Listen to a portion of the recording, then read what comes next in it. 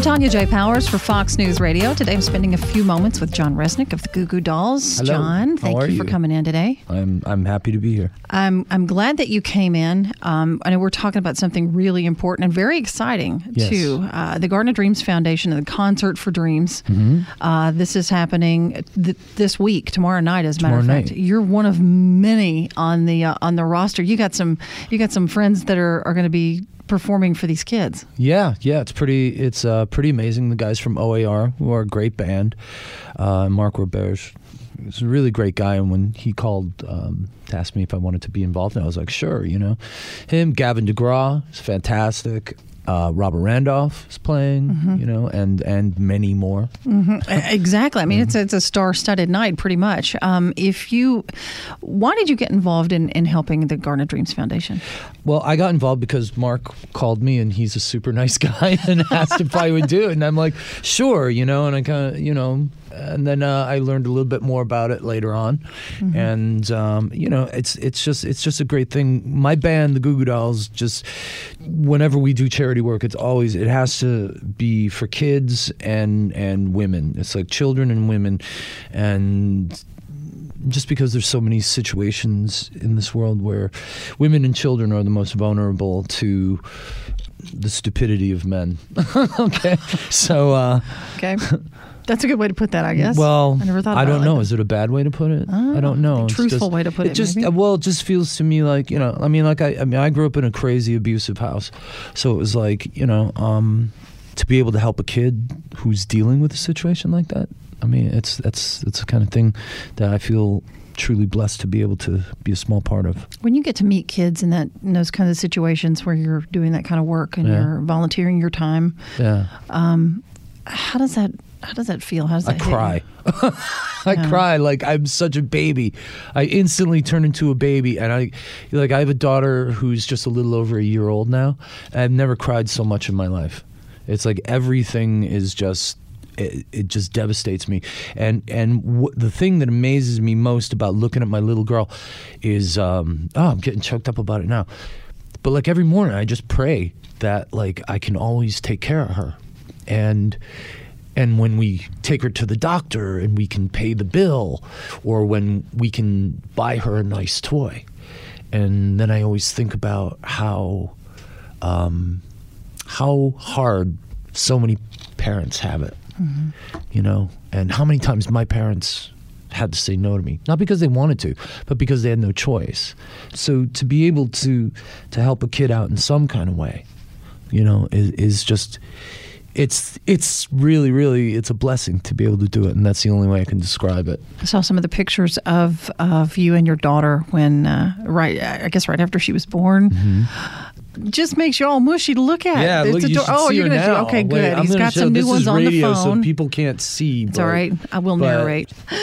I love the fact that you're pulling out the iPhone. It used to be the wallet, and everybody would pull out the... That's her now. Look at this baby. I know, right? Oh, and what does She's her like a little say? leprechaun. What does it say? You should see her mom, because her mother is like this voluptuous Argentine beauty who's like dark skin, black hair, black eyes, and there you go. There's this little... She's like a little Rzeznik. She's like a little, but yeah. That is adorable. Yeah, I love her. Like so much, I can't believe it. How does this affect having a child? How does that affect your look at what you do for a living and as an artist? Well, when she was first born, and I held her, I thought two things to myself when I was just holding her was, don't screw this person's life up first, and the second one was, oh man, you got to work a lot more. You got to make a lot more money, because she's a little girl. You want to, I mean, I was really hoping for a girl, because I love the idea of being adored and manipulated at the same time, You sound like you were expecting that from a girl. I always expect that from girls. I love that. Yeah. I grew up in a house full of women, so I know. So now, tell me about what else you've got going on, because I know you're like you said, you're part of the concert this week, right? Which is a pretty big deal. Yeah, that's a really big thing. I mean, we're doing some shows here and there. I think we're going to Europe this summer. We're playing festivals over there, which we haven't done in a long time, and I'm really excited about going to Latvia and Poland. But that'll be interesting. And then and I'm mixing a live album right now that's going to come out later this year. I don't know when.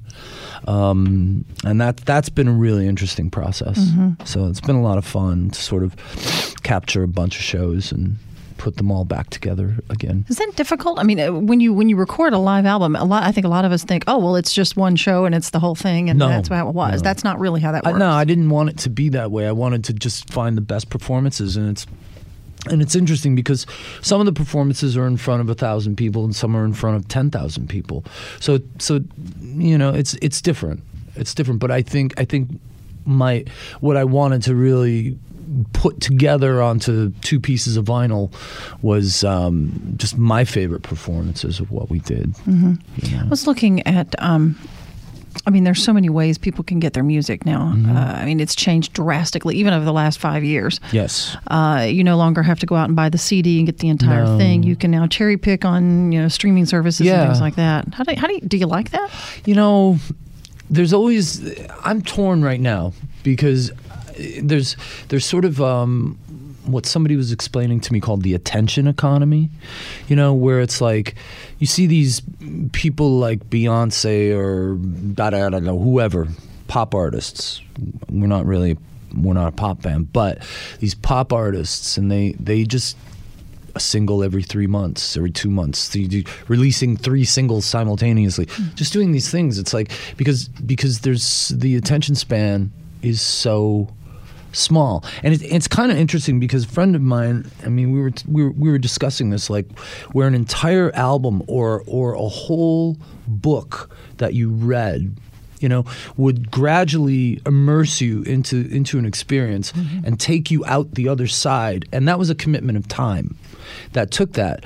But because of the internet, everything is sort of like reverted back to this reptile brain. How many times can I get this person to press the button? And it's very almost Pavlovian in a strange way to me. So and I think it lacks a sort of richness to the experience. That being said, it's like, do I put 5 songs out, 4 songs out? Do I wait 2 years and put 12 songs out? What do I do? I don't know. Because the attention span of the average human being is so short now. Does it feel like you have more control as an artist now? Nobody really tells me what to do, except my manager once in a while, but that's usually like, don't wear those pants, just things like that. But over the music, no, I've found some interesting people that I love collaborating with, and they sort of added, I've been doing this a very long time, since I was 19 years old. So, eventually you start to echo yourself. So I found some really interesting people to collaborate with, and it's really interesting to take a piece of music and then get their take on it. Really cool producers and writers, and it's fun. Do you ever sit down with a song and say, okay, this is how I think it should sound, and here's my take on it, and then it comes out sounding like something completely different? Every time. Yeah. I would have to say, 90% of the time it turns out completely different. But I like that. I like when the song starts to lead me, and I have to be very careful because along, with the computer age, I always sat down with like a little cassette recorder and my acoustic guitar, and I would just sit there all night and just fill cassettes with ideas, and then go digging through those and find stuff, and that would work. But now, I use my laptop and a microphone, and I'll program a drum beat, and then it's all of a sudden you start producing. So you have to be very careful to actually write before you start to produce. Because I think a lot of music nowadays is sort of lost in its own production value. Like, for example, there's a lot of smoke but no fire. You know, I mean, meaning, wow, that sounds really cool, but what are you saying? What are you trying to tell me? I don't hear it. Part of that's because I'm getting old. What kind of influences did you have? Because I know that there's got to be people who have told you, man, you were a huge influence on me. Who would you tell that to? Who would I tell that to? Well, probably tell it to Tom Petty if he were alive. Actually, I did tell that to Tom Petty when he was alive, and he was very gracious about it. I told that to Sting, and his response to me was, "Don't blame me." That's what he said? Yeah, I think he was he was having a tantric hissy fit there. But and then you know, guys like like Echo and the Bunnymen, Elvis Costello, God, there's so many, Gang of Four, which is odd because none of our music sounds like any of that. But those were the bands that I truly loved. And, The Who, Kinks, the Rolling Stones, and, Husker Du, Soul Asylum was a big influence on me, Uncle Tupelo was early on. Those were the bands that I really enjoyed, the Buzzcocks. And you mentioned that your band doesn't sound anything like those. How did you get from an influence of like some of these to your sound? You know what? It comes in the left ear, it gets rattled around in my brain. And then comes out the other side on the guitar, and that's. I mean, all music is derived from something else, and once it gets run through the filters, of your own perception of what that music is. I mean, you and I are looking at a red banner right there, but it looks completely different to both of us, I think. I mean, it's natural to reinterpret what you hear. As a young artist, and then one day, wherever it comes from, it starts to become more your own, which is really important. And that's another thing too. I don't feel a lot of young artists get the chance to take the years that they need to develop into their own identity. Mm-hmm. Everything feels a bit derivative of something else, and I think it's because people are in such a big rush to get out, to get the hit, to get the single, to get this, to get that, and I think it's because the internet has definitely changed the amount of money people are making, the amount of money that record companies are making, or the ways that they're making money, there's just not a ton of cash in it like there used to be, so. And say, I guess, that's one of the reasons that people, talk about how expensive concerts are and things like that these days, because I guess that's where their revenue stream has to come from in a large part. That's a huge revenue stream. I mean, that's the majority of your revenue stream. Now, I mean, if you, I never give young bands advice, but we'll tour with a young band. If somebody asks me my opinion or my advice, I'm like, don't ever sell your publishing, and build up a loyal following. Keep going out and keep touring and keep touring and keep touring, and you build a loyal following, because that ultimately your publishing and your live audience, that's what's going to keep the gas in the tank. Yeah. What are you listening to these days? Oh gosh, I've been listening to the first couple of Oasis albums because I just love the way they sound. Mm-hmm. What's the Story? Morning Glory. That's a brilliant record from top to bottom. Kick-Ass Metal, which is a playlist. Chainsmokers, which I really like. Oh, yeah. Gosh, let's see what else is in here. Wait, let's see. Library. Artists. Echo and the Bunnymen, I started listening to those old albums again. Mm. Those are really cool. There's a really cool album called Heaven Up Here that I love.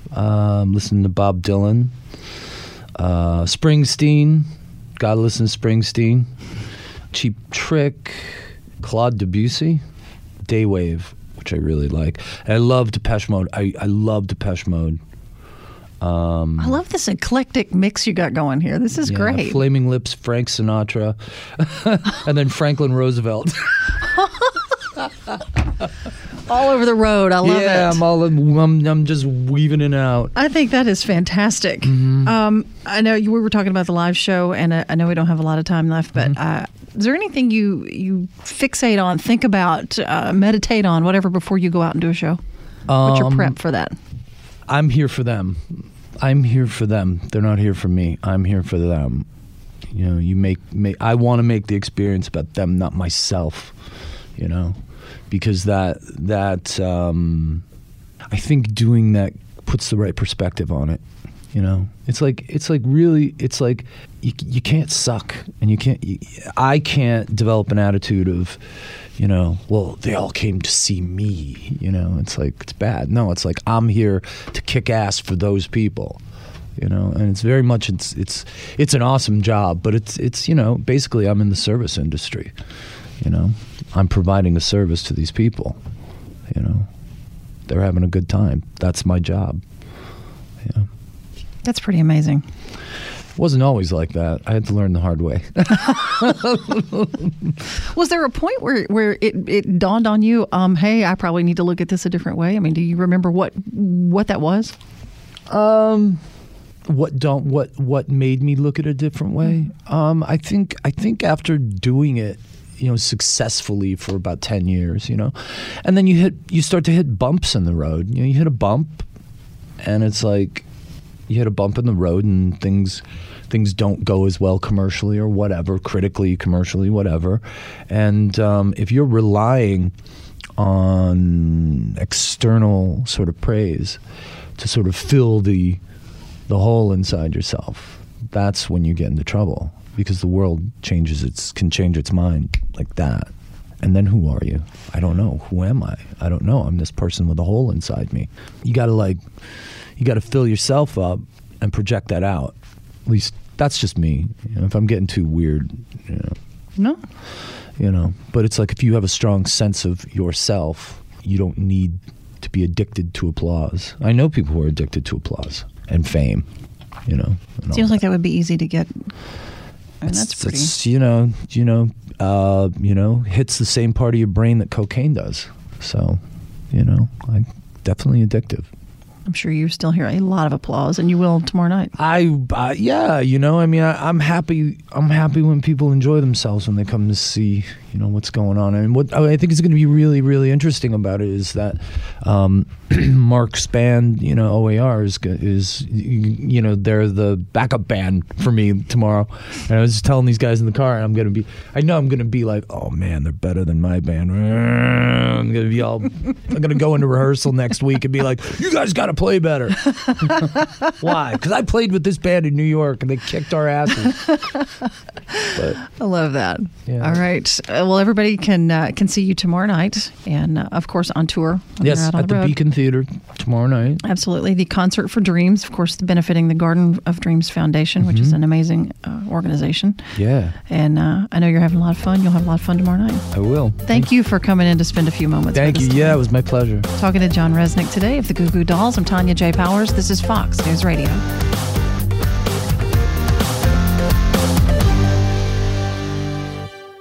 Listen to Fox News Podcast shows ad-free on Fox News Podcast Plus, on Apple Podcast, Amazon Music with your Prime membership, or follow wherever you get your podcasts.